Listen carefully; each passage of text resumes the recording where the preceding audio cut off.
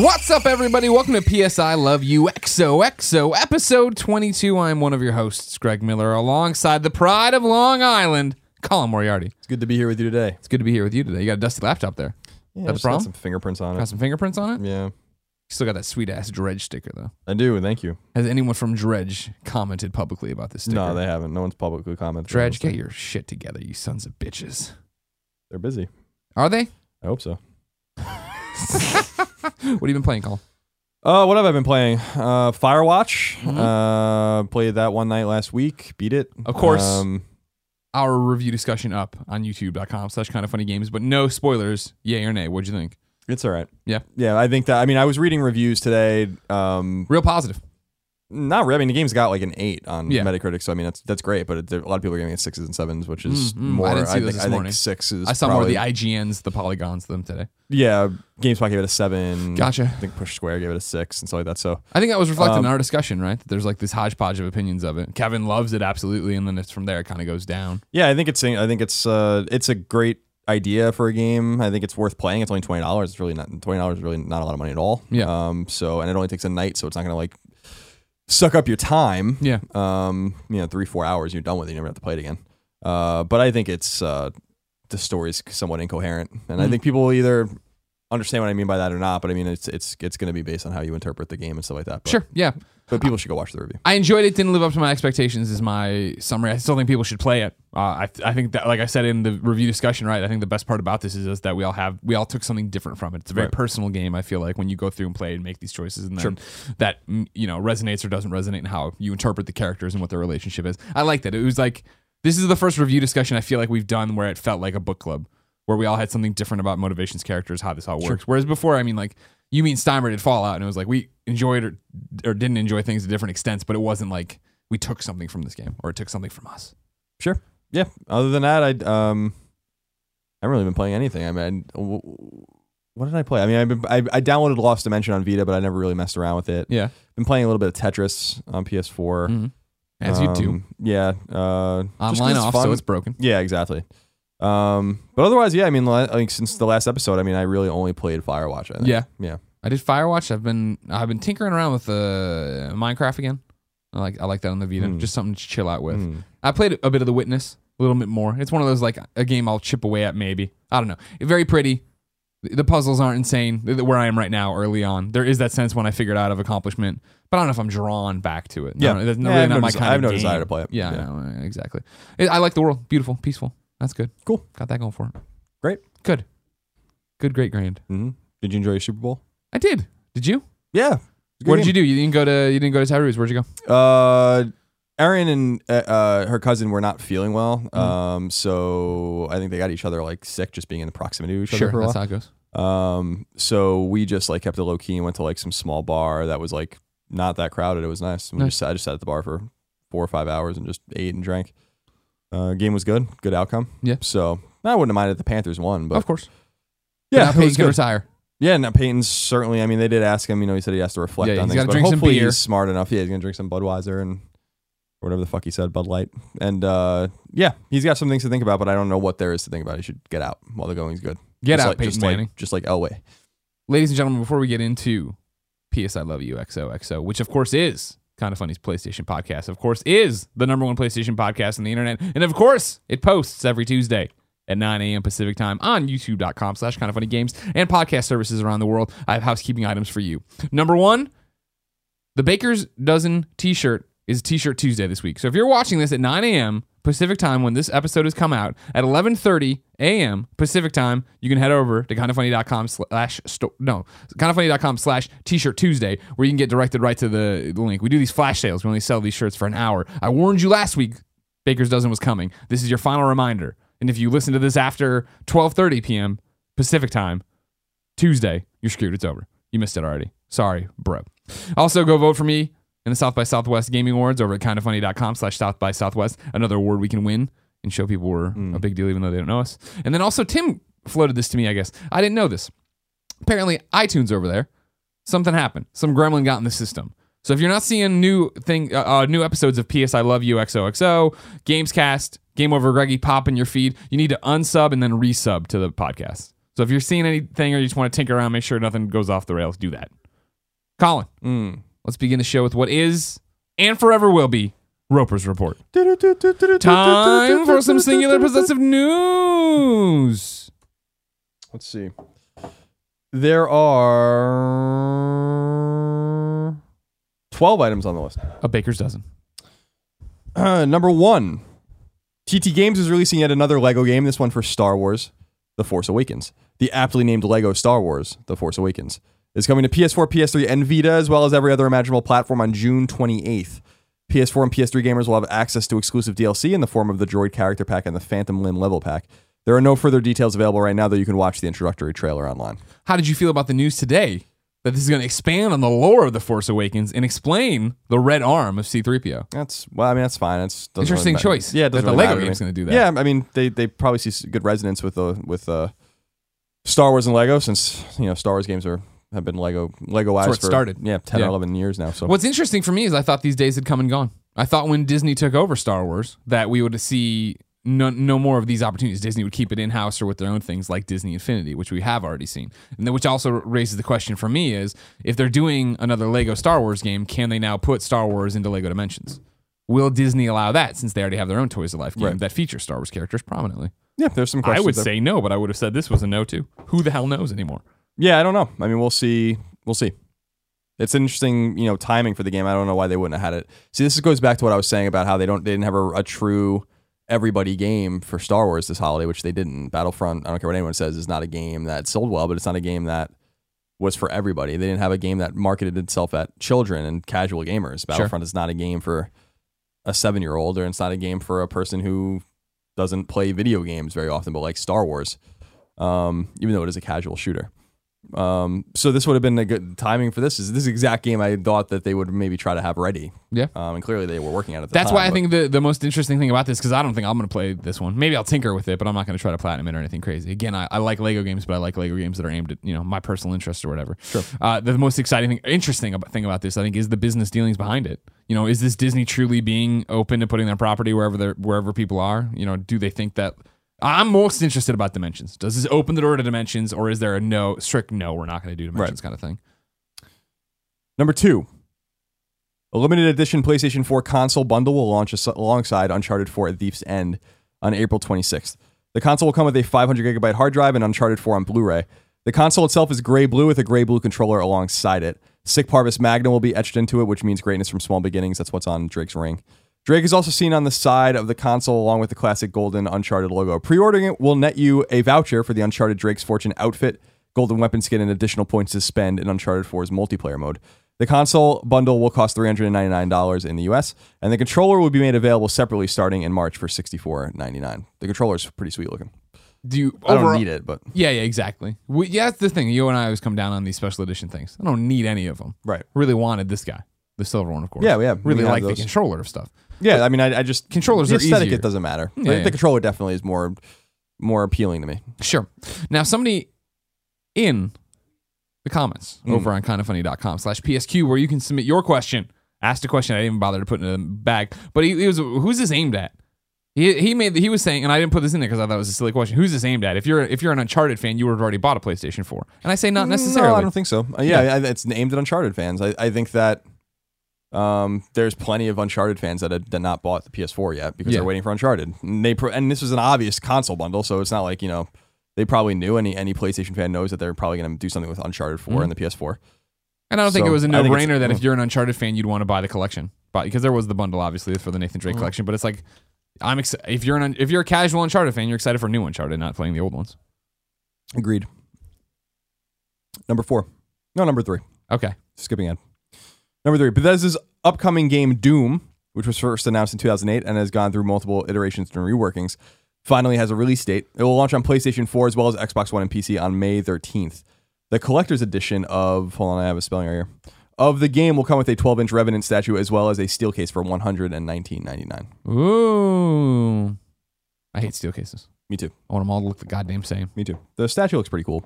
You gonna get it? You're a big Doom fan. No, I'm not gonna get it. I mean, I'm gonna get the game, but sure, of course you are. Exciting. Sooner than I thought. Yeah. And then number 4, speaking of Bethesda, the developer unexpectedly announced it will be at E3 again in 2016. The company held its first ever E3 press conference in 2015 to announce Fallout 4 and show off other games, including Dishonored 2 and the aforementioned Doom. And it was widely assumed that the show was a one-off based on release schedules. The conference will be held on Sunday, June 12th at 7 p.m. Pacific time, and nothing else is known about what the company is planning to announce or otherwise to talk about. Snarky Starkey went over to kindafunny.com/PSQ just like you can to get your questions read and says, hey guys, since Bethesda went ahead and announced their E3 press conference the day after you recorded the last episode, #Colin was wrong, what do you think they'll show? My guess is Fallout DLC, Doom, and then he put in parentheses, edit, since it's now been announced for a May release, maybe not, and Dishonored 2 will be the highlights. Probably still way too early for a team to have anything from Elder Scrolls VI to show off or tease, but that would certainly be a treat. Thanks, Trevor. P.S. I love you and can't wait for Kinda Funny Live 2. What's the Bethesda 2.0 going to look like here?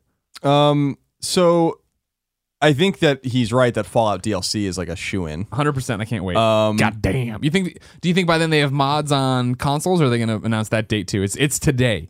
Yeah, it could be. I mean, I don't know. I don't know that would be a huge splash. I think it'd be. Well, I'm not saying it's the only thing. I'm just saying that's what you say that to get people excited for the moment, and then you also go, hey, by the way, DLC coming, yo. But if you look at like ZeniMax's, Bethesda is owned by a company called ZeniMax. Their development studios.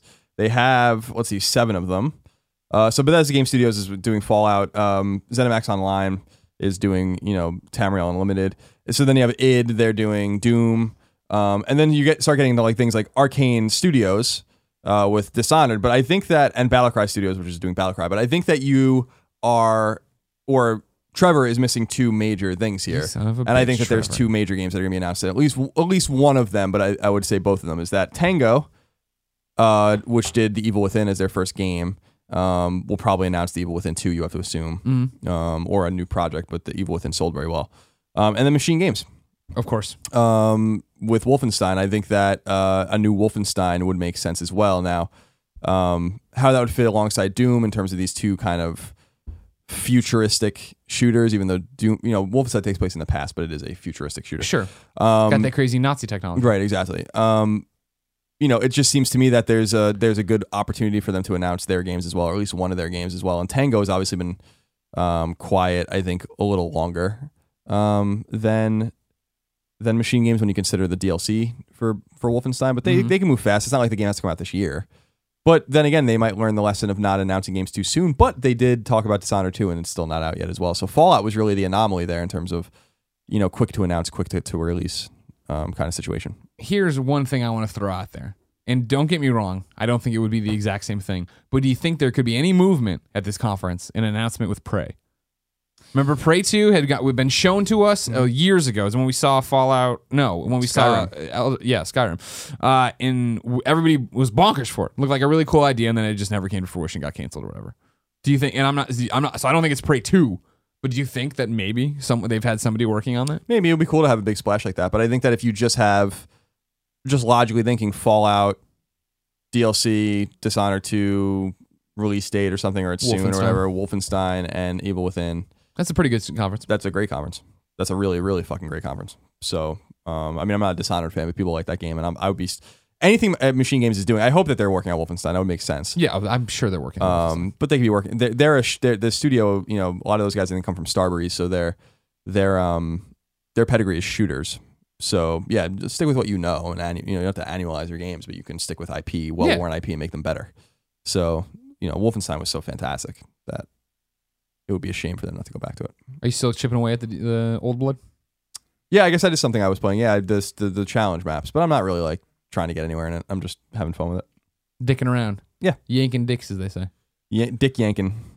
Number 5.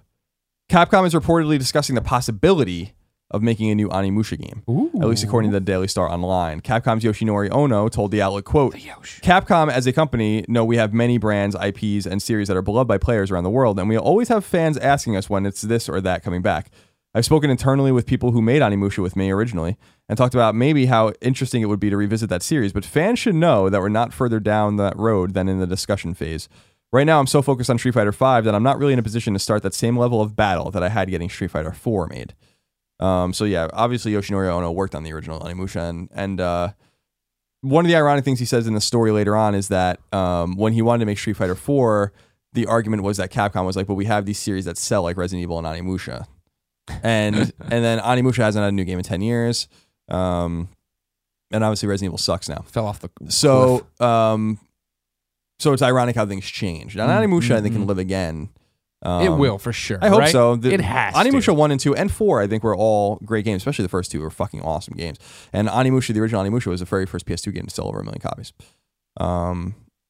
So yeah, that's all there is to be seen. But anytime Onimusha comes up, You get it's gonna excited. pique my interest. Yeah, definitely. Number 6. This is a weird one, I thought. Long in development zombie shooter H1Z1 is evolving into a new form. Basically, it's being split into 2 separate games. This comes from attention early access players have paid to both the survival style game and the battle royale game mode, which will now be severed from one another and released separately. In a statement, Daybreak Studios said, quote, "The more we develop this game with you, our community, the more we realize that in order to fully support both aspects of H1Z1 and their respective players, we needed to make their own standalone games supported by their own dedicated development teams. Many players in the community have been discussing splitting the game, and we've heard you loud and clear. We want to make sure we give both the titles the support they need and deserve to truly flourish," end quote. The result is H1Z1 Just Survive, a persistent open world zombie survival game like the one that they have been working Pretty on. much what is H1Z1 now? And then H1Z1 King of the Hill, which is a more fast-paced shooter. King of the Hill launches on PS4 this summer. So Bizarre. I mean, it's not. At first glance, when you hear the story, it's bizarre. And then when you think about, no, H1Z1's been out forever, how do you get somebody excited about a game that's already been out forever, get more headlines? How do you get back in the... Because I'm sure it's like every other persistent online game, right? The longer you're out, the less IGN, GameSpot, whoever wants to cover you, even us who want to talk about you, right? Sure. Just because, okay, you're old news. People know you have your audience, so you get new audience this way. Plus, they coupled this with the announcement of the Xbox One, PS4 versions supposedly coming out this summer, which I don't believe for a second. But yeah, I think it's a ploy to get back in the headlines. I don't know. I mean, Alfredo Diaz is the only H1Z1 player I really know. I'm not sure how much he cares about it. But again, he had stopped playing it. I haven't seen him stream that in a long time. Right. We'll see. It's an interesting move. Part of me feels like it's a money move, but part of me feels like it would cost more to make the games separately. So if you have 2 development teams, unless you're severing the teams, that you have into 2, it just seems like it seems at the same time a focused and unfocused move, depending on how you I'm look going to call at it. Alfredo. I want to know his opinion on this. Oh, I didn't bring my phone, so Alfredo, you get off light this time. Number 7. After roughly 3 years, PS3 exclusive free-to-play shooter Dust 514 is shutting down.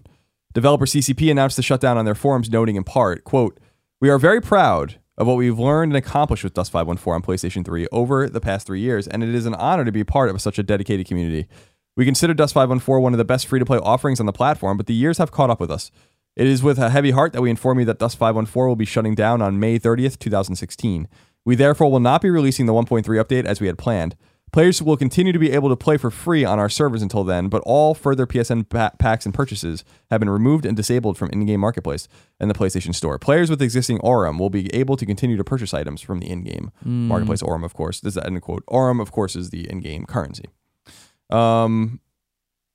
Yeah, I don't know how it even lasted this long. This was surprising, not surprising. This was a disaster. It's one of those. Yeah, when's the last time anyone talked about Dust 514? You know, I feel like the last time people talked about Dust 514 was before it came out, because they just teased it so long and it sounded so promising. Because as people might not remember, Dust 514 was kind of a technical marvel because it didn't look good, but it connected with EVE Online on PC in an intimate way where the planetary battles in the game that you never saw in EVE because you were in a spaceship in space were happening on the planets below, and the games interacted with each other and you can talk to each other and stuff. It's a very cool idea. And I remember being really jazzed, not to play because I wasn't into the game itself, but about how progressive it was. Yeah. And it just didn't seem to work out, and I think they kind of got in over their head. It just took forever. Remember, this is totally a game that, did it all wrong. It came out, had this great announcement, this great hook. We're going to do this console game that's going to tie into EVE. Everyone's going to love it. And then it took years and years and years, and you saw it again and again and again. It's like, where the fuck is this game? Put it out. And then it came out in the beta release, and then they did the full launch, and you're just like, what the hell's going on? Yeah, it was very muddled. It was not well done. But they are making like a spiritual successor. I don't remember the name of it on PC. EVE Valkyrie. No. I know. Number 8. Square Enix is listening to fans who want Adventures of Mana on Vita in the West. Adventures of Mana is a remake of the Final Fantasy Adventure, a Game Boy exclusive RPG, but unlike Japanese gamers who got it on iOS and Android as well as Vita, Western gamers only got the phone ports. Square Enix Europe tweeted out that it's listening to fans and is looking into the possibility of a Western Vita port. Go to @Square_Enix_EU. @Square_Enix_EU on Twitter. And look for the tweets and follow the link provided to the Square Enix blog post where you can tell them you want it in the comments. I bet a lot of comments are saying they want it. There. Number 9. Do you think they'll get it? Probably not. Oh. Number 9.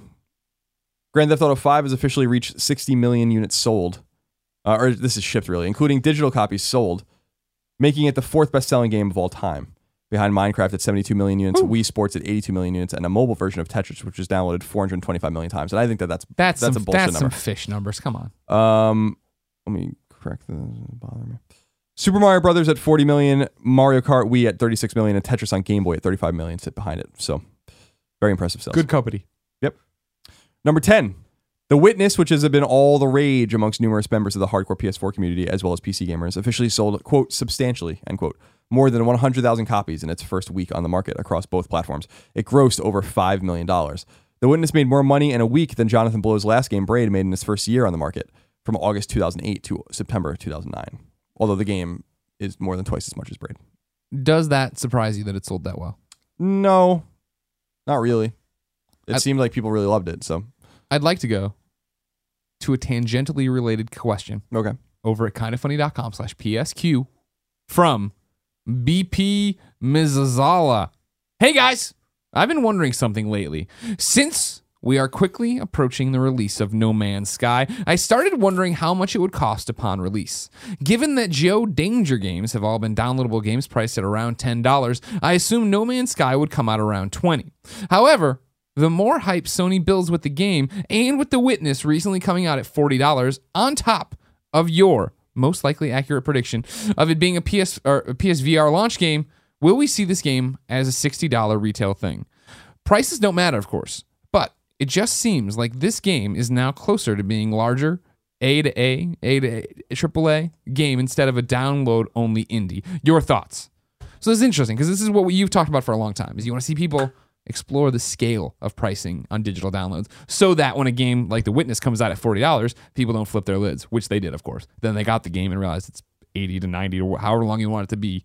Maybe I shouldn't be pissed off that it's $40. Right. Where do you think No Man's Sky shakes down in this situation? I don't know. I feel like No Man's Sky is going to be $60, but I just feel like it's because of Sony's involvement with it and the scale and scope of it as well. So I don't know. I think The Witness is a nice emblematic example of unique pricing that, $40 in the $60 game era used to mean budget title at retail, but now it doesn't mean that. And so I think, The Witness shows that it doesn't have to mean that. The Witness is very well made. It was in development for a long time. So I don't know. I want to continue to see the pricing explored from free to hundreds of dollars if you think your game's worth that. I just don't think that we should have this expectation that a game, just because it comes in a box, should cost $60. Maybe it should cost $30, or maybe it should cost $100, depending on the game. I don't think there's anything wrong with that.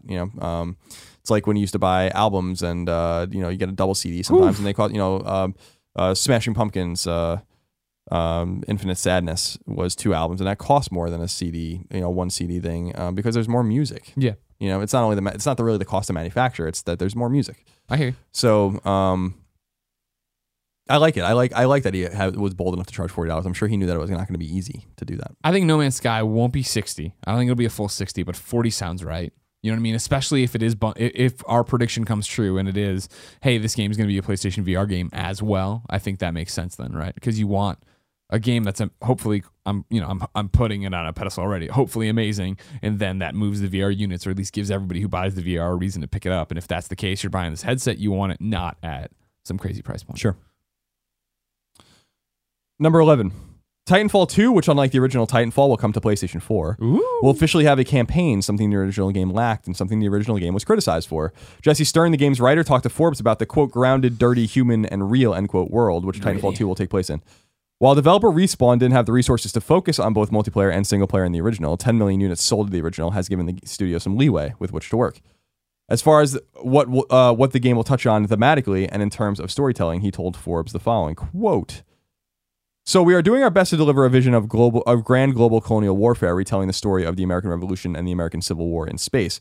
We imagine the next generation of immigrants moving out to the new frontier of an inhabitable planet. Rather than taking a traditional sci-fi approach to that, we wanted to look at how that would happen practically, what the ships would look like, and with machines that were designed for excavation and construction, demolition and working the land, and what happens when they are turned into instruments of war. What inspires us is the junction of technological advancement with the inevitability of conflict and war, and what the next war might look like. In Titanfall 2, there will be a lot of scenes where science meets magic, but keeping it grounded and dirty and human and real. Grounded, dirty Quote. humans. So that's cool. Yeah. Sounds interesting. Are you going to play it? I'll play the campaign, I'm sure, yeah. Yeah. Then you'll get addicted and you'll come play the multiplayer with me. I doubt it. And finally, we'll regen together. number 12. Don't you want to regen with me? No, not at all. I have no interest in regenning with you. Colin. I just don't even know what that means, to be honest. Colin. Number 12. Rogue, this is the wrap-up. Okay. Roguelike RPG, Shiren, The Wanderer, The Tower of Fortune, and The Dice of Fate is coming exclusively to Vita on July 26th. Should I be excited? I don't know. It looks pretty cool. Yeah, the art looked cool. If you like roguelikes, I guess that's a game to keep an eye on. And who doesn't? Rhythm Platformer Runner 2 is coming to PS4 on February 23rd. Game Boy Color-inspired platformer Ninja Senki DX comes to PS4 and Vita on February 23rd. That game looks rad. Strategy RPG Grand Kingdom, singular, comes to PS4 and Vita on June 21st. Hack and Slasher Mitsurugi Kamui Hikai. Mitsurugi Kamui Hikai. Coming to PS4 on February 16th. And finally, Mirror's Edge Catalyst will get a beta. And signups are now live for PS4 as well as other platforms at mirrorsedge.com/beta if you want to go sign up for that. And that is all for the news. Colin. Yes. I do like roguelikes. So I'm looking forward to seeing how that Vita game pans out. But it's so far away. If I want to know what came to the mom and grop shops this week, where would I go? You go to the upcoming list of PlayStation 4, PlayStation 3, and PlayStation Vita software by the Kind of Funny co-founders. Ryan Clement. Arslan, the Warriors of Legend comes to PS4 and PS3 digitally and at retail. Says, an exciting collaboration between the heroic Legend of Arslan anime and the action-infused Warriors series. The exhilaration of plowing through large enemies has fused together with this charm and style of the world crafted in the anime. Experience the grand historical fantasy of Arslan. Okay. All right. How's that one? How's that treat you, Colin? That's pretty bad. Assassin's Creed Chronicles comes to PS4 digital and at retail. It says, follow 3 legendary assassins in their journey of revenge, retribution, and redemption in a stunning reimagining of the Assassin's Creed universe. Slay from the shadows, master the art of parkour, and take the leap of faith in the series of action-adventure platform games presented as a collection of spectacular living paintings. And then Assassin's Creed Chronicles Russia, which is the third one that's in the collection, comes to PS4 digitally only. It says, Russia, 1918. Nikolai Orlov wants to leave with his family, but is required to perform one last mission for the Assassin Order. Infiltrate the house where the Tsar's family is being held by the Bolsheviks and steal an artifact that has been fought over by assassins and Templars for centuries. Along the way, he witnesses the massacre of the Tsar's children, but manages to save the princess Anastasia. He must escape the Templars while protecting the artifact and Anastasia. Okay. Were these games good? Has anyone ever talked positively about these I don't games? know. I've never heard anyone talk about them at all. Yeah, exactly. Right. I forgot all about them that one time until they're like, oh, they're almost out. I was like, oh, shit. Breath of Fire 3 comes to PSP digitally. No. Just no. And it's compatible with Vita and PSTV. It says the legendary RPG series Breath of Fire returns with the tales of long-forgotten worlds, intrepid heroes, and ancient mystical powers. A destiny awaits you, a small boy on the run, a dragon reborn in flames, the last of an extinct race with mighty powers. I'm not sure the legendary RPG series Breath of Fire returns. I bought this game on PS1 in 8th grade. But it's back now. It is back. You can relive those memories, Colin. It's a great game. Okay. Dying Light The Following Enhanced Edition comes to PS4 digital and at retail. Dying Light Enhanced Edition takes parkour-fueled zombie survival to a whole new level. Enjoy the definitive Dying Light experience with the brand new Legend system, improved visuals, major gameplay enhancements, and more. Firewatch comes to PS4 digitally. It says Firewatch is a mystery set in the Wyoming wilderness, where your only emotional lifeline is the person on the other end of a handheld radio. And you can watch our review on youtube.com/kindoffunnygames. It starts spoiler-free, and then we warn you and go into spoilers. Level 22 comes to PS4, PS3, and Vita. It's digital, and it's out on the 11th, so this is a Thursday release. Gary is an office worker who oversleeps after a drunken night out on the town. Here's where it gets tricky, because this isn't the first time Gary's been late for work, and he could be fired if he's spotted arriving at his desk after everyone else yet again. So we'll have to prove he's smart and sneaky enough to make his way up all the 22 floors to his office. It's cool. That's a cool concept for a game. I like the concept for that. It'd be cool if you told me anything else about it. Show me a screenshot. It's just a logo. I could do with some more, you know? Lovers in a Dangerous Space-Time comes to PS4 digital. A Nick Scarpino approved game. Yep. If you might remember on youtube.com/kindoffunnygames earlier this year, we did a Let's Play when this came to Xbox One. It says, explore a neon galaxy in your very own battleship in a thrilling 1- or 2-player couch co-op adventure. Take control of turrets, lasers, shields, and thrusters using teamwork to triumph over the evil forces of anti-love. Fuck anti-love. MOP Operation Cleanup comes to PS4 digitally. It says, you are MOP, in all capitals, a curious and unique model of robot. You have been engineered using simple parts with one single objective: to clean up a polluted environment. Explore 5 challenging worlds with 50 difficult missions full of pixel-perfect platforming fun. No, not going to play that. I don't think so. Naruto Shippuden Ultimate Ninja Storm 4 comes to PS4, digital and retail. The latest opus in the acclaimed Storm series is taking you on a colorful and breathtaking ride. Take advantage of the totally revamped battle system and prepare to dive into the most epic fights you've ever seen in the Naruto Shippuden universe. And I think I'm saying it right. I think you're nailing it, dude. A broad set of ninja skills will be yours to use against the fiercest foes you'll ever encounter. All right.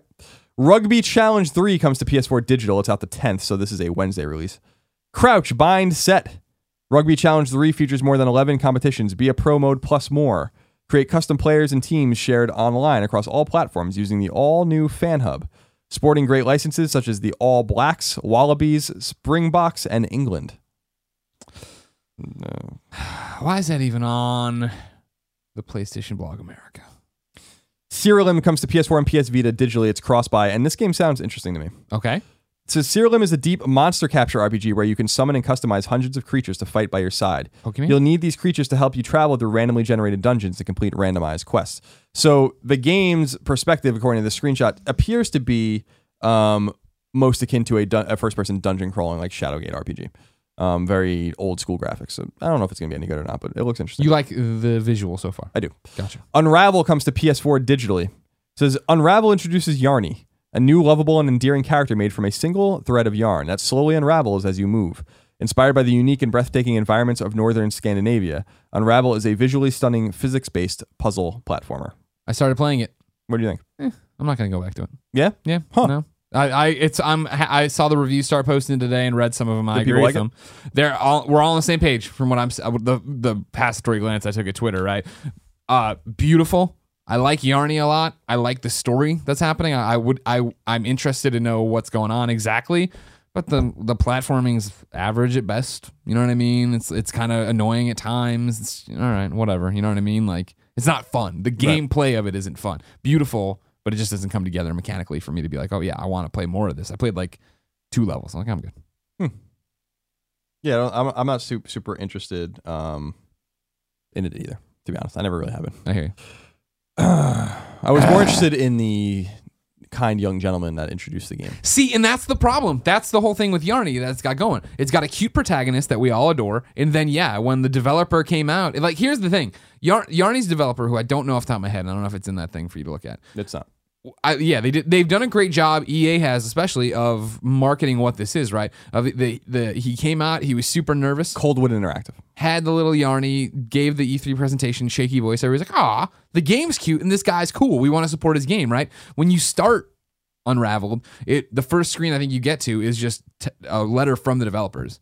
Like, thank you so much for playing this. You know, it's been 2 years of our lives. We're excited to finally share it with you. And you're like, oh, awesome as well. I can't wait. And then I'm like, oh well.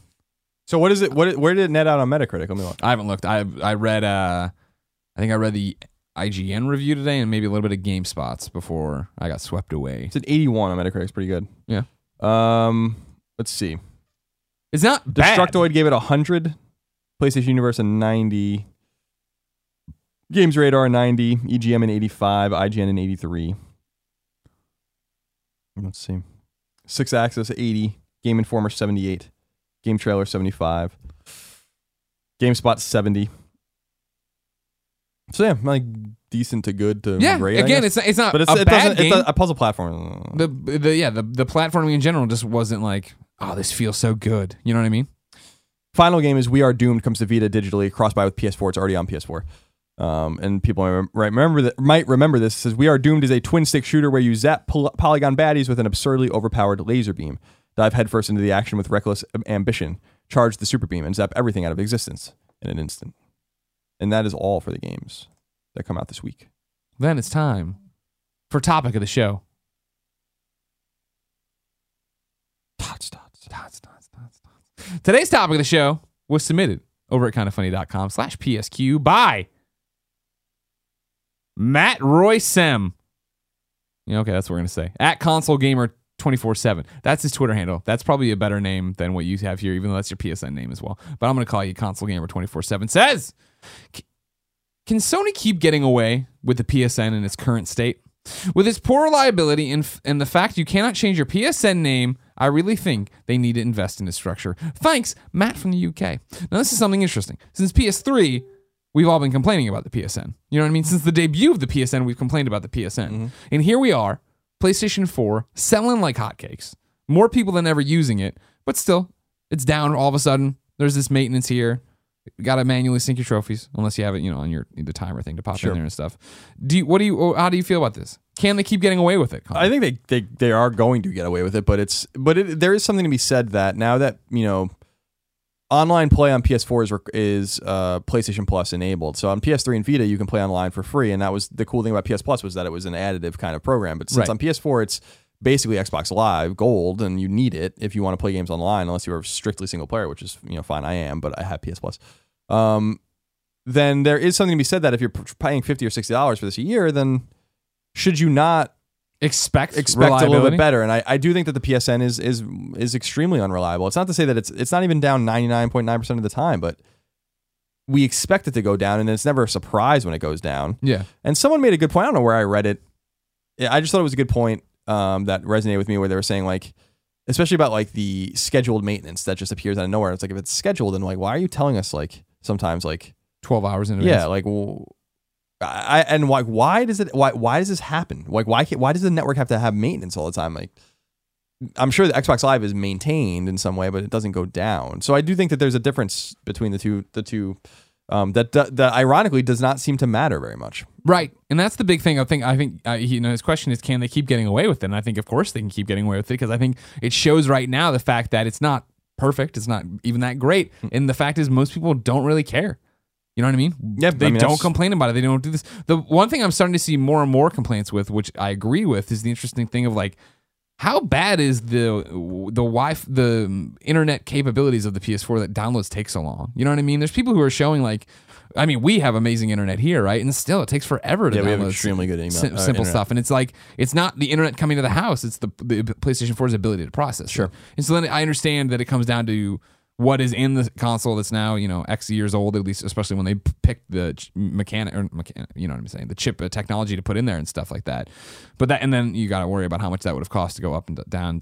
I'm sure it's just middle of the road, right? It's the best it can be to keep the price at where they wanted it for launch. But I would love a PlayStation 4 that talked to the internet quicker. You know what I mean? Like, as fast as I can download a Steam game, I'd love to be able to download a PlayStation 4 game. Yeah, the thing is that there are technical ramifications for this new console. I think interacting with the PSN in the fashion that it exists now across PS3 and Vita and PSP, where I don't, it's like everything we talk about, surely more complicated than we think. But I also think that there's a lot of excuses being made. It's what we talk about with PSN IDs so much. It's like, there's just a lot of excuses. I understand that it's complicated, but fucking fix it. Yeah.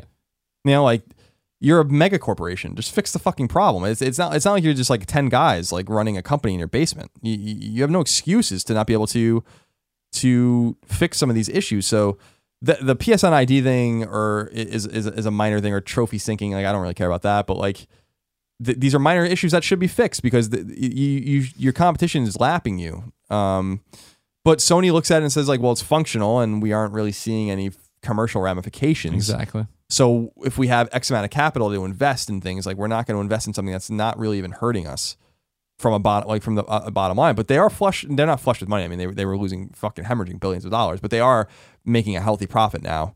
And maybe it's time to reinvest some of that back into the PSN's infrastructure, because PSN will be important beyond PlayStation 4 into PlayStation 5 and into like whatever sort of ubiquity the PSN ends up having, which is, something we talked about on the Gamescast with NX and is this thing, there was rumors that NX might run on PlayStation 4, for instance. And what does that mean and stuff like that? If PSN is going to be this thing that exists in 10 or 20 years, and I'm sure it will be, apart from the hardware, then these kinds of capital investments in infrastructure matter. And that's why it's interesting to see them go off in these things to make communities, right? To make these other things that don't have any real purpose. You know what I mean? Like, communities exist, and I know that on that we have two kind of funny communities. The audience is in there, the community, the best friends are in there chatting with each other, but they're not interacting in a meaningful way with what happens on the PSN. You know what I mean? Like, I would have rather see them not do communities and put that capital towards name changes, or figured out a way to make things run a bit smoother, or do this. You know what I mean? There's enough things that people complain about with the PSN that I don't think anybody's hankering for communities. That's what they wanted people to get to. Agreed. Not to mention that I feel that that's a lost thing. So I mean, to the question from Matt, right, of like, how long can they keep getting away with this? I think for a long time. But I agree with Matt's own point here is that they need to invest in the structure because, yeah, it's the same thing we talk about with brick and mortar versus download, right? Like we're tip of the sword on that. We have great internet in San Francisco. We are totally on board with just downloading everything, and the rest of the country isn't that yet. But as Google Fiber and better Wi-Fi and all that gets out to everyone, and it becomes a thing where everyone's there, if PlayStation is still holding on to what it is now. And it's also what we always talk about a little bit with like, Stockholm syndrome, right? Like PS3 was so bad that when we got PlayStation 4, we're like, nearly everything's fixed the way it is running the way it should be running. That is the thing too. I think that's the important context is you can tell, not always, but I think you can generally tell who owned a PS3 and who didn't by the way they talk about the PS4 because it's like you have no idea, you don't even know. You can't even know how bad it was. And we didn't know how bad it was until we went to PS4. I remember I had first played a retail PS4 in October before it came out when we started getting them. And I was like, this is insane. I was like, I can't believe how good this works, like how fast it is. Sure. And then so my complaints, friends' requests and it crashed. So my complaints are minimal, to be honest with you. But it's also my complaints are minimal just because I don't care if the network's up. Like unless I'm in one of those situations where I need to download a game, I really could give a fuck less if the network is up. Right. I don't look at what other people are playing. I don't really message people. I don't play online games. But I mean, like I'm with you on that. But there's enough stuff. I remember when the PSN was down for something or whatever. Our friend Sean Pitts, one of the best friends, logged on to play a game and found it locked. Right. And he went on Twitter about like, I can't even play my games. And everybody's like, well, is this your primary PS4? And he's like, yes. And then we're like, did you actually set it as your primary PS4 though? Right. And had explained that like, there's a few little hitches in there, right? That it would be like, all right, well, why not make that a little bit simpler for people to understand and get in there and do it? But those are use case scenarios, I assume. Colin? Yes. Topic of the show was sponsored. Did you know that? I didn't, actually. It was sponsored by Loot Crate. Loot Crate is a monthly subscription box service for epic geek and gamer items and pop culture gear. For less than $20 a month, you get 4 to 8 items that include licensed gear, apparel, collectibles, unique one-of-a-kind items, and more. Make sure you head to lootcrate.com/PS and enter the code PS to save $3 on any new subscription. Loot Crate is more than just a subscription service. It's an entire community of fans that share their experience and interact with each other around the unboxing of each month's crate. And Loot Crate guarantees you at least $40 in value, if not more, for every crate. Sometimes it's a lot more. Every month, there is a different theme, and all the items are curated around that theme. For February, we've braved the dangers of Alexandria and bribed some mercs with chimichangas to bring you the finest loot this side of the afterlife. This month's theme is Dead and reaches across genres to bring you five exclusives, including a t-shirt and 2 figures to celebrate the new episodes of The Walking Dead and Deadpool's solo film debut. Remember, you only have until the 19th at 9 p.m. Pacific to subscribe and receive that month's crate, and when the cutoff happens, Jack, that's it. It's over. So go to lootcrate.com and enter the code. No, lootcrate.com/PS and enter the code PS to save $3 on your new subscription today. Colin? Yes. It's time for the return to trophy time. That's great. I'm excited about that. What do you got for me? This is a segment you debuted the first new segment for PS I Love You XO in a long time. 4 games stick out to me this week. Now, brief people, what is this segment?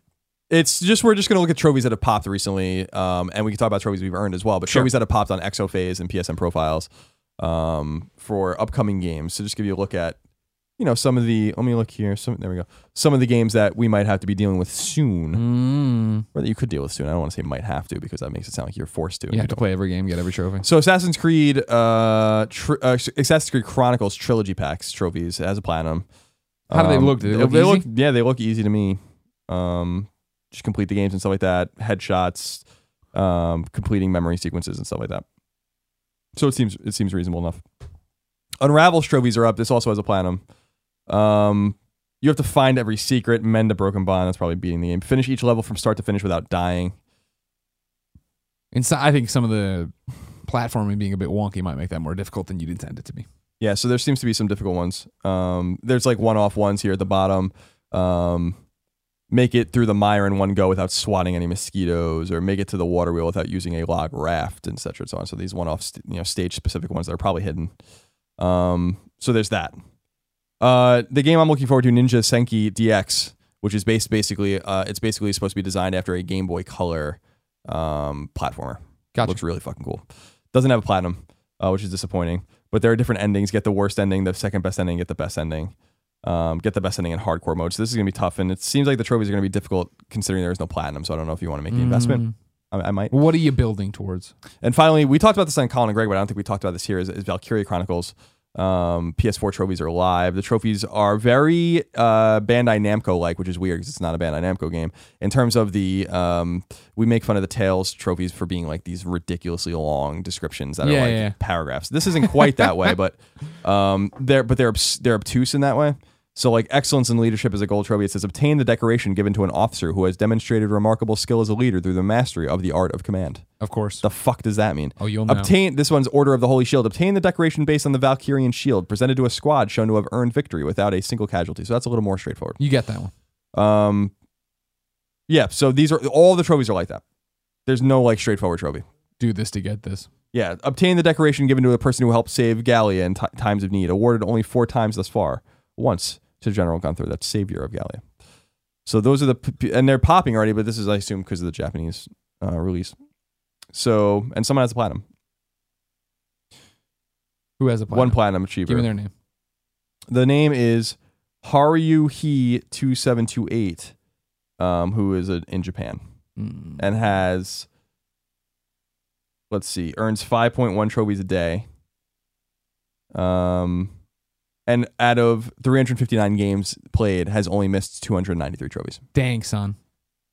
334 completed games, 97.9%. What's his overall trophy level? Completion. 52. Jesus Christ. 307 platinum trophies.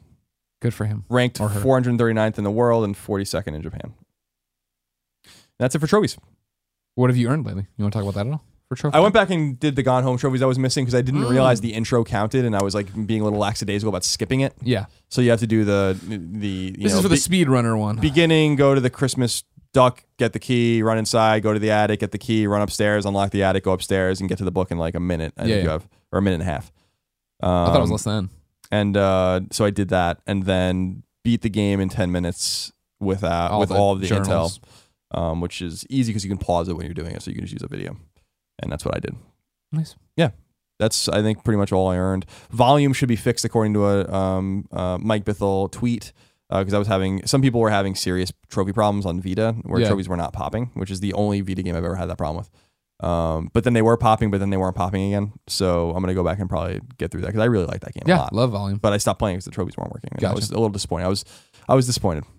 I'll also remind you, since we're talking about Volume, and it reminds me of a game that came late, although not that late, to Vita, is that I was thinking about this recently. Let me see if I can just find the exact information. Let's see. Yeah, it's been almost a year since Axiom Verge came out. Wow, on really? PS4. Wow. And, Axiom Verge launched March 31st on PlayStation 4. Dang. And it's still no word on the Vita. Just totally, things happen. Personal things happen. I accept all of that. It's very sad, but that's not acceptable. I just want to throw that out there. Okay. Like the game, don't promise games for platforms and don't deliver them. That's like my only thing. Like, what if Tom Happ was keeping us more abreast of the situation? That's fine. I mean, they do release information every once in a while, but I'm just saying, like, we have a right as the consumer to, if a game is promised to you on a system, and you should expect that you're going to get it. And I just wonder, are we going to pass the year mark? Without getting the game on Vita, like. I bet we may. I will get it before. I just don't, not knowing anything about programming. Sure. Which I don't. I just don't understand how hard it can be to get that game to run on Vita. It's Super Metroid. It's not like, technologically advanced. It's a beautiful game. It's a fun game. I just say that because I keep looking at it on my PS4 and I'm like, I want to play this, but I just don't want to play this here. Yeah. This is not where I want to play this game. This is not even where this game is really meant to be played in my mind. It's meant to be played on the Vita. Mm-hmm. So it's just disappointing. And I was thinking about that when I saw the Volume trophy. So I'm not trying to attack anyone. Sure. Because that's not, Tom Happ's a friend of ours. Yeah. And he has other things to do, and he did a great job with Axiom Verge. It's a little disappointing. I want to voice that. Okay. For my trophy time here, I want to point out that I have 33% of the Monopoly Family Fun Pack trophies.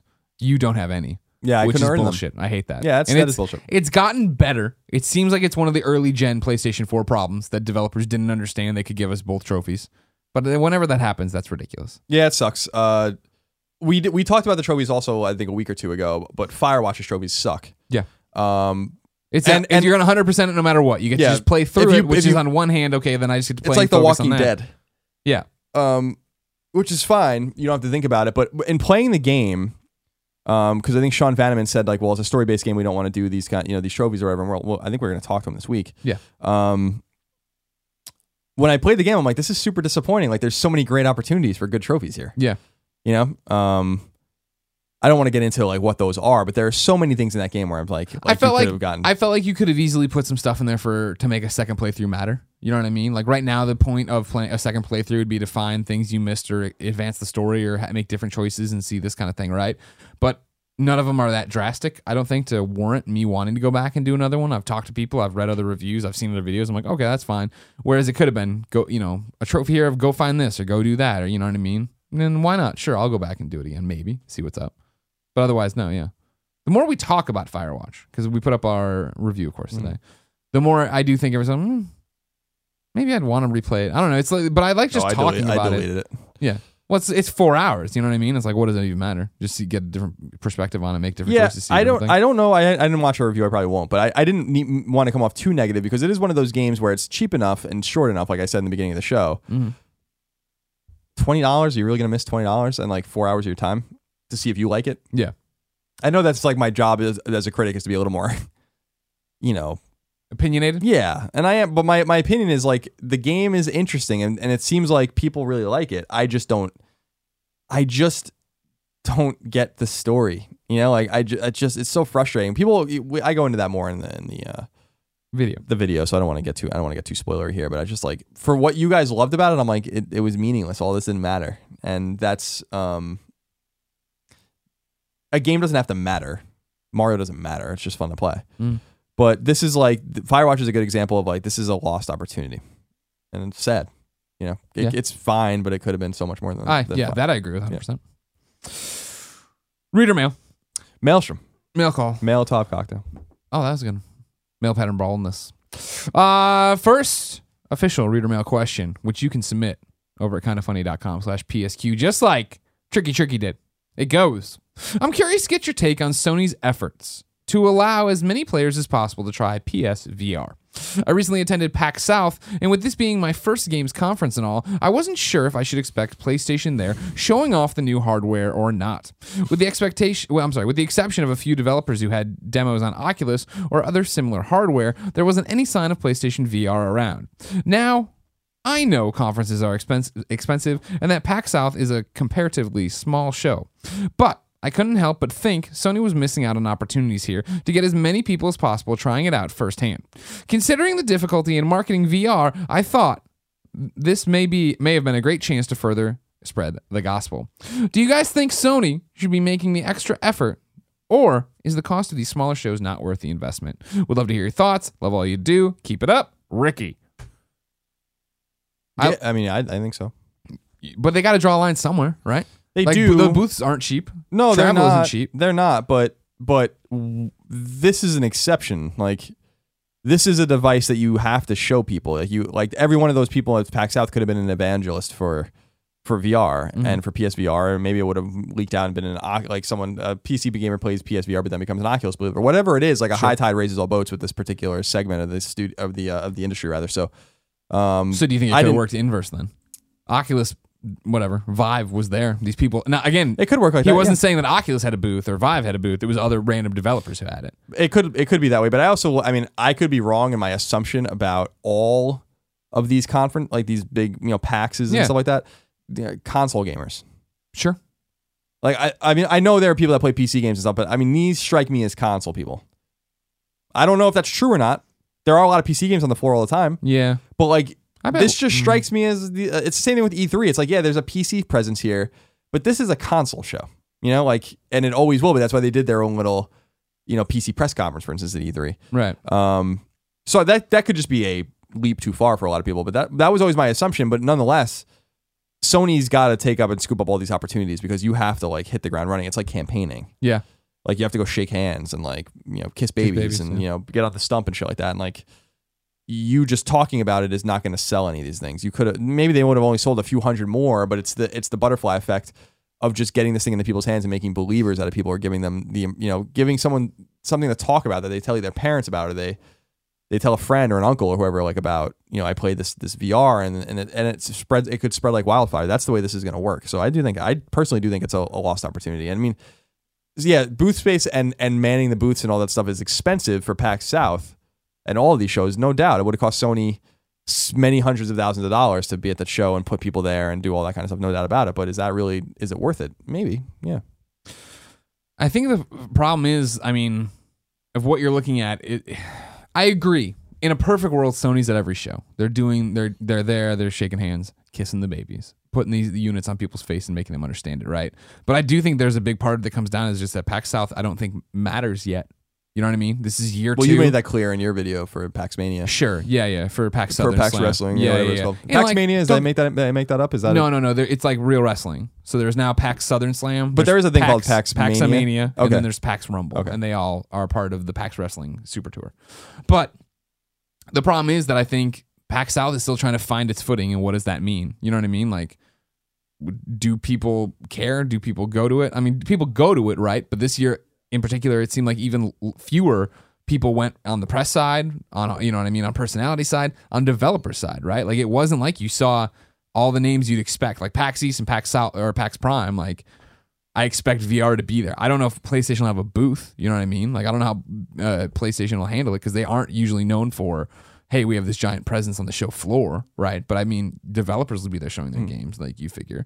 And that's just because you have to go to those shows to be, if you're an indie up-and-comer or whatever, like, you know what I mean? Like, if PAX East doesn't have some kind of PlayStation VR presence, I'll be surprised. Again, I don't think that means PlayStation has a full-blown booth on the floor where you come in and put it on your face. But then again, they did have, rigs all to itself at PSX, and I don't understand why you don't take that booth on the road. Yeah. So maybe that gets put there, but I don't think it'll be one you can walk up and play everything on. Sure. Sit there, play Valkyrie, sit there, play the job simulator game. Sure. Like, it'll be maybe based around rigs, based around something. And then you have goofy little competitions or whatever.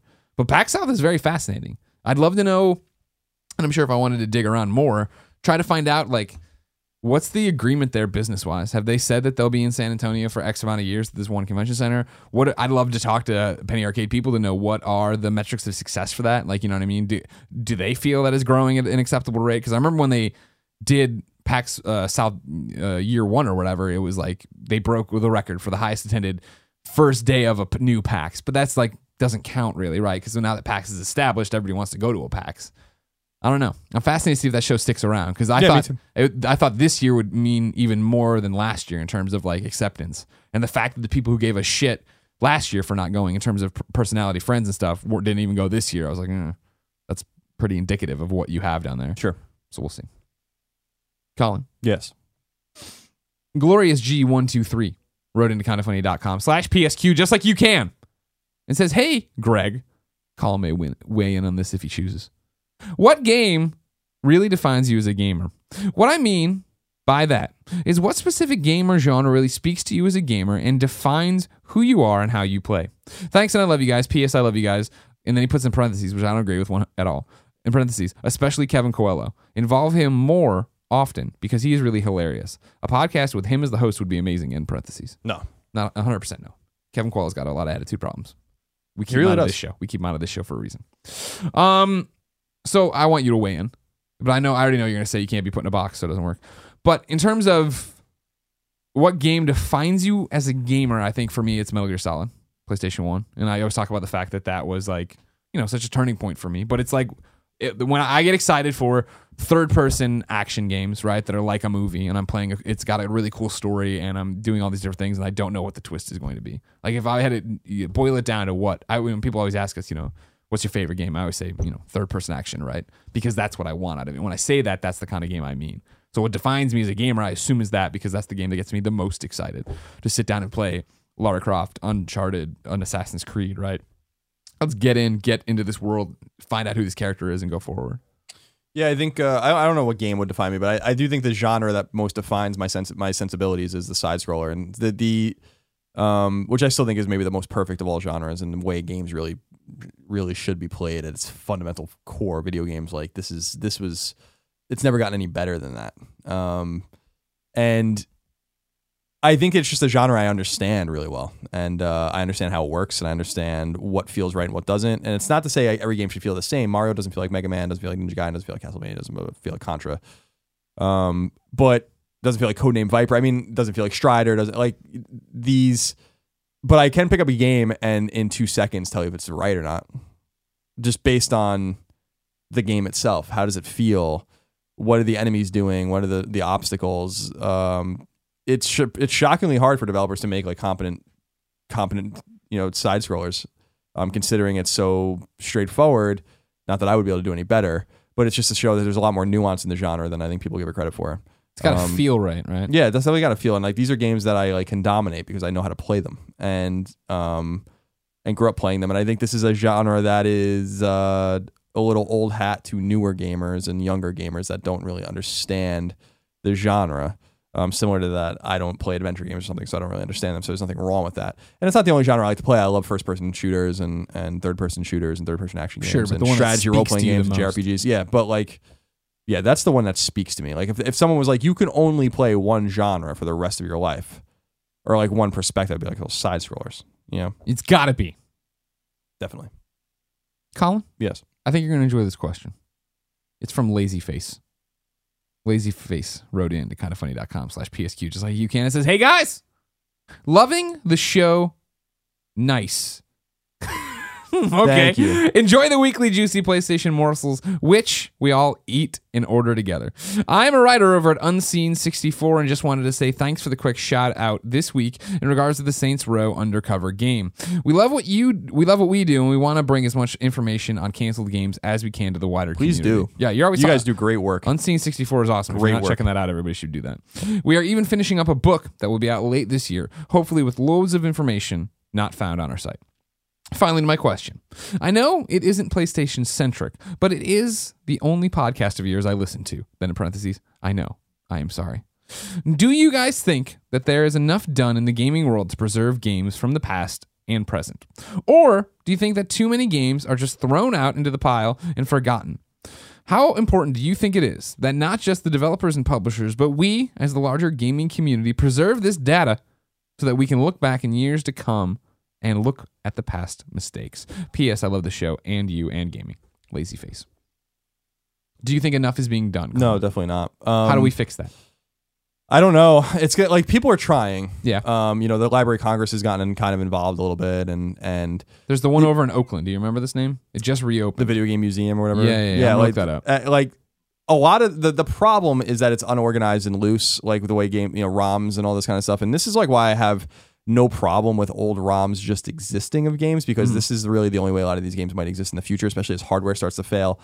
You're not going to see this problem with Atari 2600 or Coleco or NES or SNES, but once you start getting into really like significant moving parts inside like a PS1 and PS2, these games might become unplayable unless they're available digitally, and they're, there's going to have publishing gatekeepers and stakeholder gatekeepers that are going to keep you away from these games. And there's people out there doing really great work trying to preserve as much of this as possible, but I do not think that enough is being done, and there are straight up games that have been lost to history. Sure. Going all the way back to the 50s and 60s with mainframe computer games like Space War and stuff like that, where like there are iterations of these dice rolling games that are gone, and it's not like we want to play these games anymore. They're terrible. They would there was no screen. Like you would interact with like buttons, and then it would give you like ticker tape like answers and stuff like that. It was a lot of these games were very rudimentary. Back in the day, the first digital display game was, or just the first display game was Tennis for Two, created on Long Island. The Island, in 1959. But really, games didn't start to have a screen as something that you would expect until you got around to Pong, and then Coleco, Atari, Fairchild, and all that kind of stuff. So there are these even older games that we don't even think about that are really important to the mentality of how we developed games and where games came from. I always talk about how Japanese role-playing games were heavily inspired by Western role-playing games, which were heavily inspired by D&D, and a lot of that kind of stuff was inspired in a way by these early mainframe computers that were all about statistics. So it's sad that video games especially, are so look forward. You yourself say old game is old, and that sucks, because I know you don't mean it in that way. Yeah, I don't mean it that way. Like, my context, of course, is that I don't want to play an old game that I've already played. Right, exactly. But like we have to have a mentality that games, good, bad, or indifferent, need to be preserved because they are freeze frames of time, of game development, of game design theory, of what people worked on before and what people will work on after. There are fucking awful games that I still have in my NES collection, like Deadly Towers or Athena, because those games suck. I mean, those games are terrible fucking games for their time, and they're even worse now. But they have the right to exist and to be preserved so that someone can go back and play them again.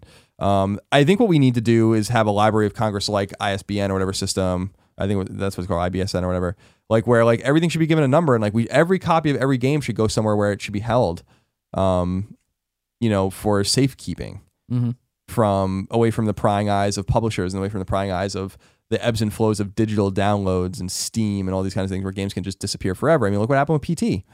It's a great example. Like PT, I'm sure is exists somewhere with Konami. I don't think it's just been a fucking erased. they eradicated it from everywhere. But wasn't it sad to see that game just disappeared? And like, what are people supposed to do? And in 20 years, when we refer to PT, are we gonna have any option other than some crazy person keeping it on their PS4 all those years or YouTube videos to have played it or seen it?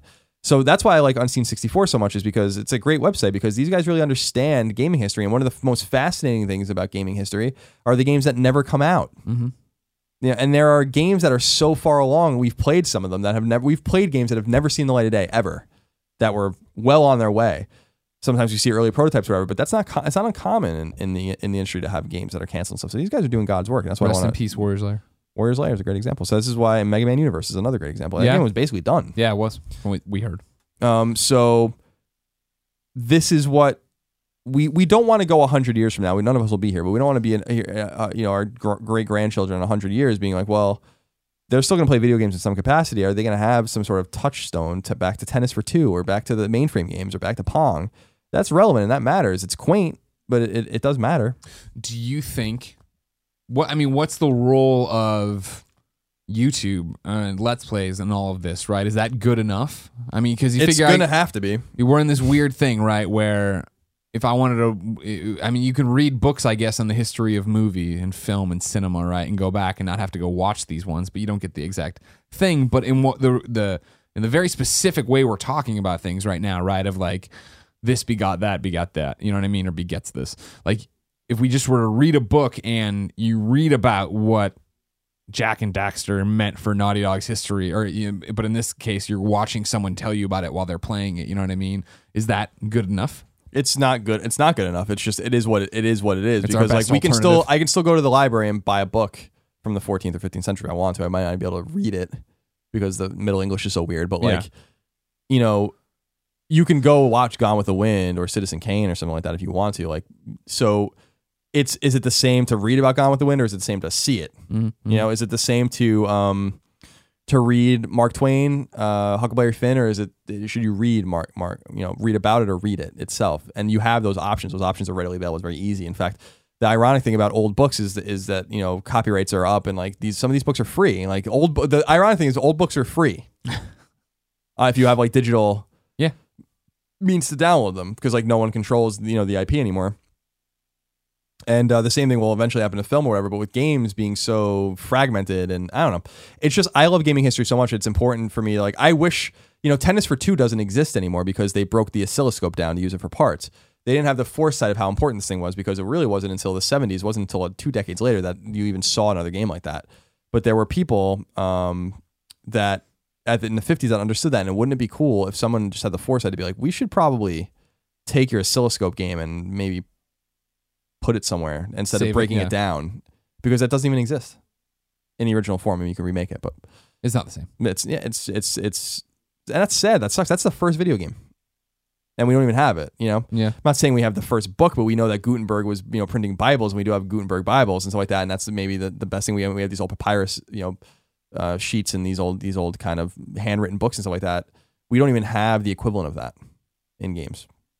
That kind of sucks. Yeah. TheMade.org is what I was thinking of, the video game museum over in Oakland. They just did a reopening, so hit it up if you have time. Piggybacking off of that, in this nostalgia trip and whatnot, Wet Dirt 28 went over to kindafunny.com/PSQ and left his question just like you can. It says, hey guys, I was just wondering what video game endings left an impact on you. The ones that immediately jumped to my mind are the hospital scene and subsequent ending from The Last of Us, the final shot of Batman and Joker in Arkham City, and the mind fuckery that is the last 15 minutes of Bioshock Infinite. Or it could even be an ending that left a sour taste in your mouth, like Halo 5 recently left me with. Thanks for everything. P.S. I less than 3 you. What jumps to mind for endings for you? I think Last of Us is a good example, but my whole thing with this, I never like sticking super close, right? Because obviously Last of Us, Gone Home, shit I've talked about a million times. I had to Google it because I always forget the name. Shadow of Destiny on PlayStation 2. You ever play this game? It got re-released, I believe, on PS3 as a digital download or whatever eventually. Not remade, but just, digital download remake. Whatever. And it stuck with me because it's the first time, and it can't be the first time, but it's the first time I really remember being fucking compelled to do every one of the game's got like, I remember as a kid playing on PS2. I remember being a young teen playing it on PS2 or whatever, and remembering I thought that the game had like 17 endings, but it probably had like 5 or 7 or something like that. But I remember I would go back and replay that game to get the endings and not read about them, just read like what I'm doing wrong or how to make myself get to that ending. Because for some reason it clicked so much with me. And I tried to replay it when it was re-released, and it doesn't strike me as a good game. You know what I mean? It's clunky and weird. You got to stop yourself from being stabbed in the back at one point by using a frying pan. It's one of those, you're jumping in the timeline kind of thing. But there's all these different endings to it, right? Like that, some throw you way into the past, or you learn your true history, all this other stuff. But there's one where you go through this entire game, this entire crazy journey to get to this point or whatever, and you're done, and it's all over, and you basically lie down in the cobblestone, like outside of this fountain, if I remember correctly. But definitely lie down like the street or whatever, and you like put your hand, you're looking at the stars, and you're like basically reflecting on how fucking crazy this was, and you can't believe you did it. You've gotten to the end, what's happening, and these drunk people in a car come by and run you over and kill you. And I remember being like, what the fuck? You know what I mean? Like, it was so weird that the endings were so, to me at the time, so different and so jarring, and so they left you in so many different places, but told you so much more about the characters you went, not the one you got killed by drunk drivers. Not too much information revealed there about your personal, but going way in the back and this and what your relationship truly was to this girl and stuff, like, that was one I was like, fuck, I want more games like this. Yeah, I don't know. I mean, The Last of Us does pop out to me. The Metal Gear games pop out to me, but what I find is that like we overemphasize the role of the ending in a game. Like, sure. I think that more not only more often than not, I think like 9 out of 10 times, maybe 19 out of 20 times, the ending sucks. And like, it's not why I beat games. I beat games to beat them. And then you get the little the end cap of it. But like, I'm rarely ever watching an ending and be like, huh, that's pretty awesome. Yeah. Like usually it's like, all right, like that was fine. I feel like it's, we're talking about a little bit with Nick in here about the third act of a suspense film, right? Or suspense anything. And it was particular about the Firewatch thing we were talking. I feel that happens with games all the time too. Like for me, like I thought Bioshock Infinite's ending was like trying to do too much. You know what I mean? I feel like that happens a lot too, where you have this giant story and you don't know what it's about, and then all of a sudden it just tries to cram it all into what's happening at the end. You're like, what the fuck is even going on? Yeah, right? I think that Spec Ops, for every Spec Ops The Line, which had a great ending, yeah, or for every Metal Gear Solid or Metal Gear Solid 2, which I think both had great endings. Metal too. Gear Solid 1 is, sorry, real quick aside, is one of those, I remember sitting there and watching those credits roll and the polar bears are going, and I was just like, wow, this was awesome. But for every one of those, there are literally 50 games with 100%. throwaway endings. And so like, I don't, like, it's so funny. I think they're so inconsequential that we never talk about them. I've never even thought about them in terms of like, you think about your favorite game, your favorite moment, your favorite character, whatever, your favorite mechanic, but like, I never even really sat down and been like, what is my favorite ending? Back in the day, I used to beat games just to say I beat them. Yeah. And I'm saying way back in the day, I remember my brother had like these like stapled together loose leaf papers that were like all the games he beat. That's cool. As he beat them like over years. Yeah. And it's like, we're not beating them to see these like shitty NES and SNES endings. We're beating them because it's fun to beat them. Yeah, you feel like you completed something. You finished the book kind of thing. You close it and you're done with it. So will there be more attention paid to the endings? Sure. I mean, think about the ending to even Gone Home or something. Like the journey was like sure way better than the ending. I mean, it's funny he brings up, the ending of Arkham City is what he's talking about there. And I'm like, yeah, I thought that was an awesome ending, right? But Asylum, like, you have this weird boss fight that seems out of character. And you're like, all right, whatever. You know what I mean? Like, it was that doesn't take away from how amazing Arkham Asylum was, right? Like, this is fucking fantastic game. Next question, Colin, comes from Famous Custard. He or she says, I feel like it's time for Naughty Dog to try something radically different in their next game. They've clearly mastered the linear third-person action-adventure game, and while I'd be happy to keep getting these, I'd like to see what Naughty Dog could do with their talent in another genre. I'm hoping for an open-world RPG Last of Us 2 starring a grown-up Ellie. What genre would you like to see them take on next? FPS? Walking simulator? MOBA? P.S. As a listener for 5 years, you guys are killing it more than ever. Thanks for all you do. Thank you. Famous Custard. Maybe a girl, maybe a guy. I don't know. I don't know if I want to see them go away. No, me neither. But then, so here, follow me down this rabbit hole of thinking. Neither of us want to see them deviate from that, right? At what point do they need to keep doing that for you to come at them like a Telltale or TT Games? Where, okay, you're just doing the exact same thing again, but with a different character IP. Yeah, I guess. I mean, I'm not. This isn't an attack. I know it's not an attack, but because they've released 4 games in 10 years. Yeah. Yeah. So it's like Telltale Games releases 4 games in a month. Yeah. So it's like, so I don't know that they necessarily need to change. And I think that we would be disappointed. We better be very careful what we ask them to do, because there's multiple ways to look at it. It's like the pedigree of the studio right now is third person linear action games and linear shooters. And they're good at that. And so if you're good at it, like, you can do that a million different ways. There are a fucking shit ton of third-person shooters in the world. They are very different from each other, and they're good for a lot of them are good for different reasons. They're heavy in a narrative, but while they used to do back in the day role-playing games and stuff like that, and then they really did, starting with Crash, more platformers and character mascot games, and now they do these third-person linear kind of story games. Will they move on again? Maybe, but like, that's their bread and butter, and this is when they became big. You know, Crash Bandicoot made Crash Bandicoot big. Crash Bandicoot didn't really make Naughty Dog big. It wasn't like a household. And Jak and Daxter definitely didn't make Naughty Dog big, and Jak and Daxter was never that big. It was Uncharted that made Naughty Dog big, and it was The Last of Us that made people really respect them. And so you have to be very careful with what you do. You don't want to trifle too much with like a good formula there. That said, we've talked to many people at different studios where like they need to refresh themselves and do different things. And yeah, that's exactly what I was thinking. It was Guerrilla doing a first person shooter over and over again. Now they're doing a third person, role playing game, but I'm not convinced they're not doing a shooter. Sure. And so I'm fairly certain Killzone is in development. So it's not like maybe they're all hands on deck now, but I don't think they're going to walk away from a Killzone game again. That's the spirit of the studio. And think about how alienating it would be to a lot of people at Guerrilla to be like, well, a lot of these guys want to work on Killzone. I'm sure that they like Killzone. You don't make games you don't like. I mean, and so like for them to be like, well, some of these guys have been there for 10 years and we make Killzone, now we're making Horizon, and we're just totally a different studio now. Sorry. Yeah. Their DNA hasn't changed. Like, it's fun to experiment and try something different, but you also want to stay true to yourself. Sucker Punch makes third person action games, and I dollars to donuts bet you that their next game is gonna be a third person action game. Yeah. And because that's how what they know how to make. So what do you think the difference is then when you're talking about Guerrilla making this change but not the other guys? I think it was I think Killzone had ran its course, and I don't think it's the shooter formula that ran its course. I think it's Killzone. And I think it would be weird for them to make another shooter, like Uncharted's always been popular, and it's going to continue to be popular well after it's done. And The Last of Us is popular. Like, are you going to get an action or an open world RPG Last of Us 2? No, you're going to get exactly what Last of Us was, with a different setting and a different, maybe some deeper mechanics and stuff like that. But you're not going to get a role playing game out of them. I just don't think that that's a smart use of their time, and that's not what The Last of Us is. Yeah, we have to talk about that with Final Fantasy, like taking it from a turn based fundamental JRPG to a MMO, just keeping a name.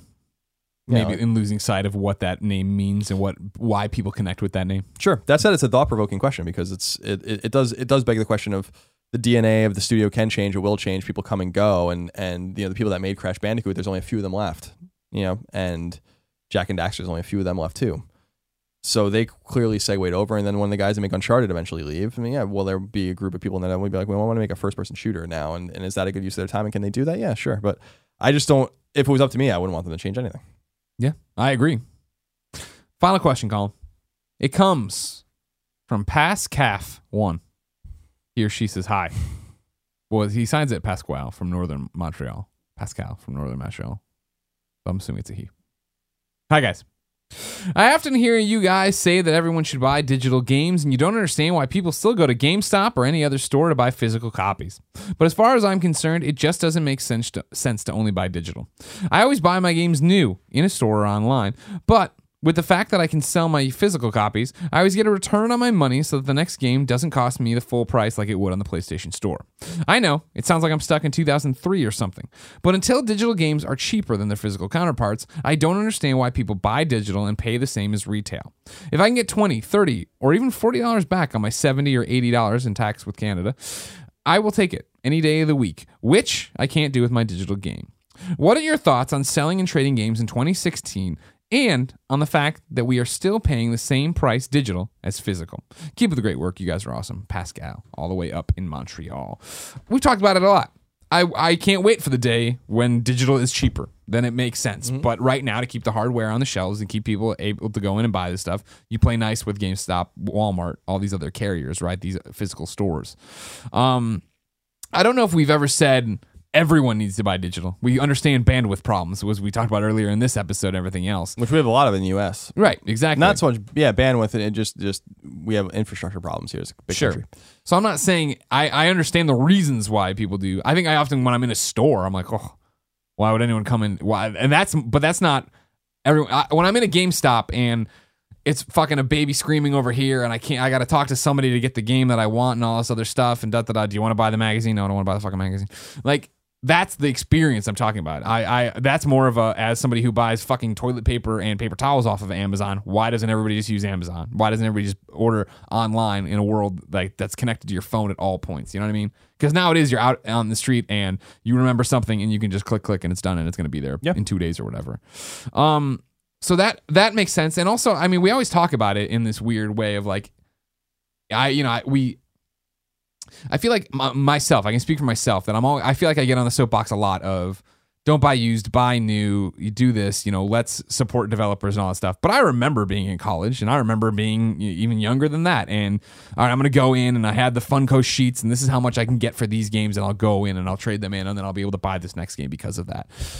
I understand the economics of all of it. It's just that we get to speak from being an adult now, you know what I mean, and actually having money and having a job where when I do buy a game, I do buy it digital and I buy new, obviously, but it's the fact of that, for me, digital works. For me, I don't want clutter. The house is too small. I don't want all these games around here. I'd rather have them all there ready to go.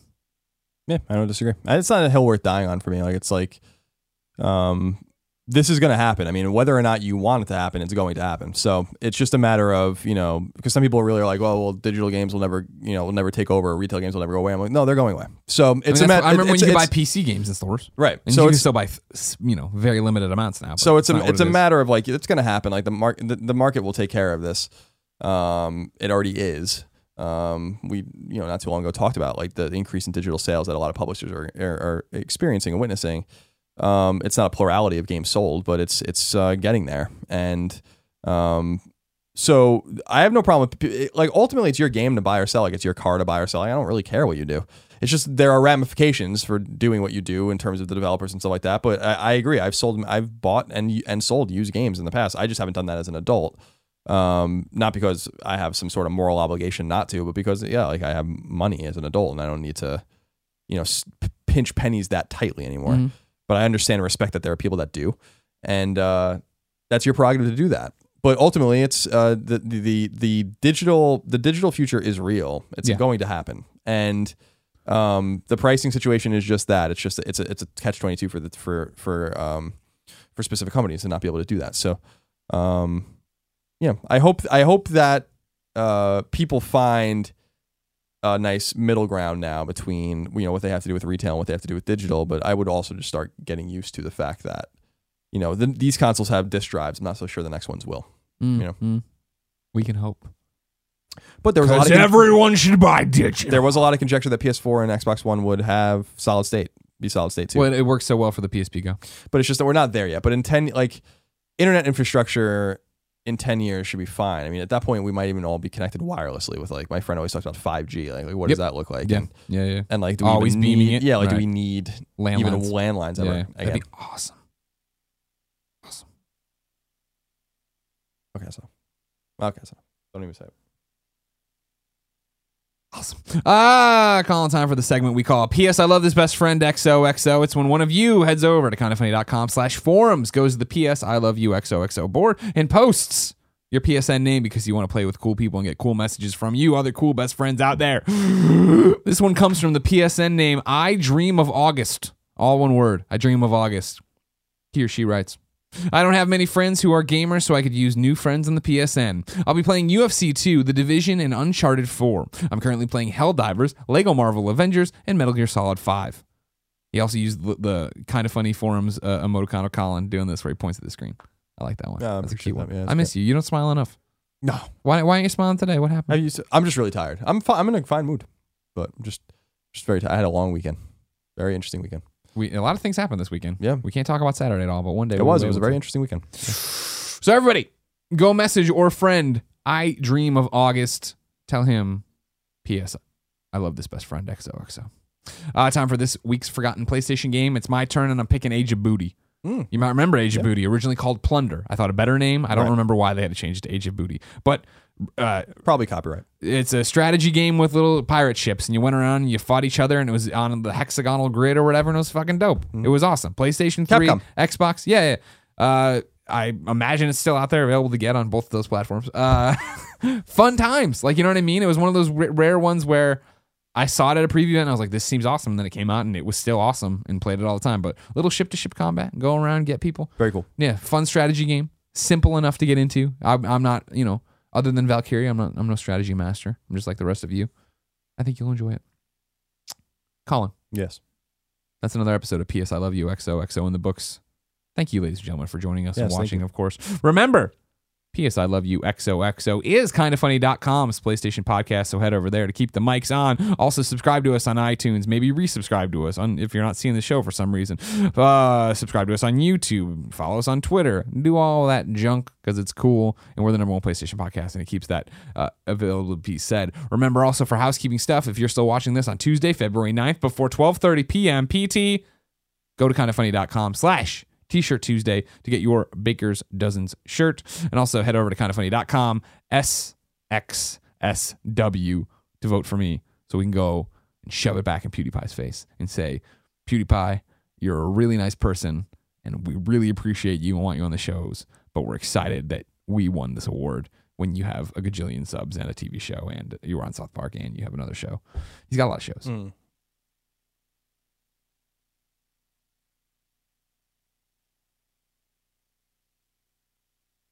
Every episode of P.S. I Love You, XOXO ends in a song in a segment we call Singing a Shoehey. Remember, if you're some kind of crazy-ass musician with your fucking pipes and guitars and sitars and everything else, go to kindafunny.com/PSM, the M's for music. Submit your song, put a SoundCloud link in, put a YouTube link in. I need to be able to download the MP3 to put at the end of our MP3, and then on YouTube, I need a YouTube link to annotate out to so people can come watch your lovely music video. This one comes from Sean Thomas. Sean Thomas writes, Hey, Colin and Greg. My friends recently put me on to Kinda Funny, and you dudes have reignited my interest in video gaming. I'm a rapper from Boston, and I saw last night that Tim Geddes likes cunning linguists, so I figured this might be up his alley, and hopefully yours. You can download the track right here on SoundCloud. His SoundCloud, of course, is soundcloud.com/XSean Thomas. I'm going to spell all this because you can spell this stuff weird. XSHAWNTHOMAS. X Sean Thomas on SoundCloud. You can download the track right there on SoundCloud, and I made a silly music video for it too, if you're more into visuals and a gross thumbnail. Thank you so much. Excited for year 2, Sean Thomas. Now here's my one complaint. We're 22 episodes in. People come and go. Great. They're learning. I'm glad Sean's joined us now. He did the right thing. YouTube link, SoundCloud link. Didn't put the title of the track in his message post. Everybody has to remember that when I'm looking at it, I'm just seeing words. So I need all the words you want me to say. You understand? Also, I don't think he didn't originally put in the SoundCloud link. He just said on the SoundCloud below, and then it embeds, which looks pretty, but doesn't help me here when we're talking about it now. So everybody from this moment forward, do this. Remember, don't send in your friends' music. Send in the music you made. Okay? So until next time, this is Sean Thomas with whatever the hell this song's called. It's been our pleasure to serve.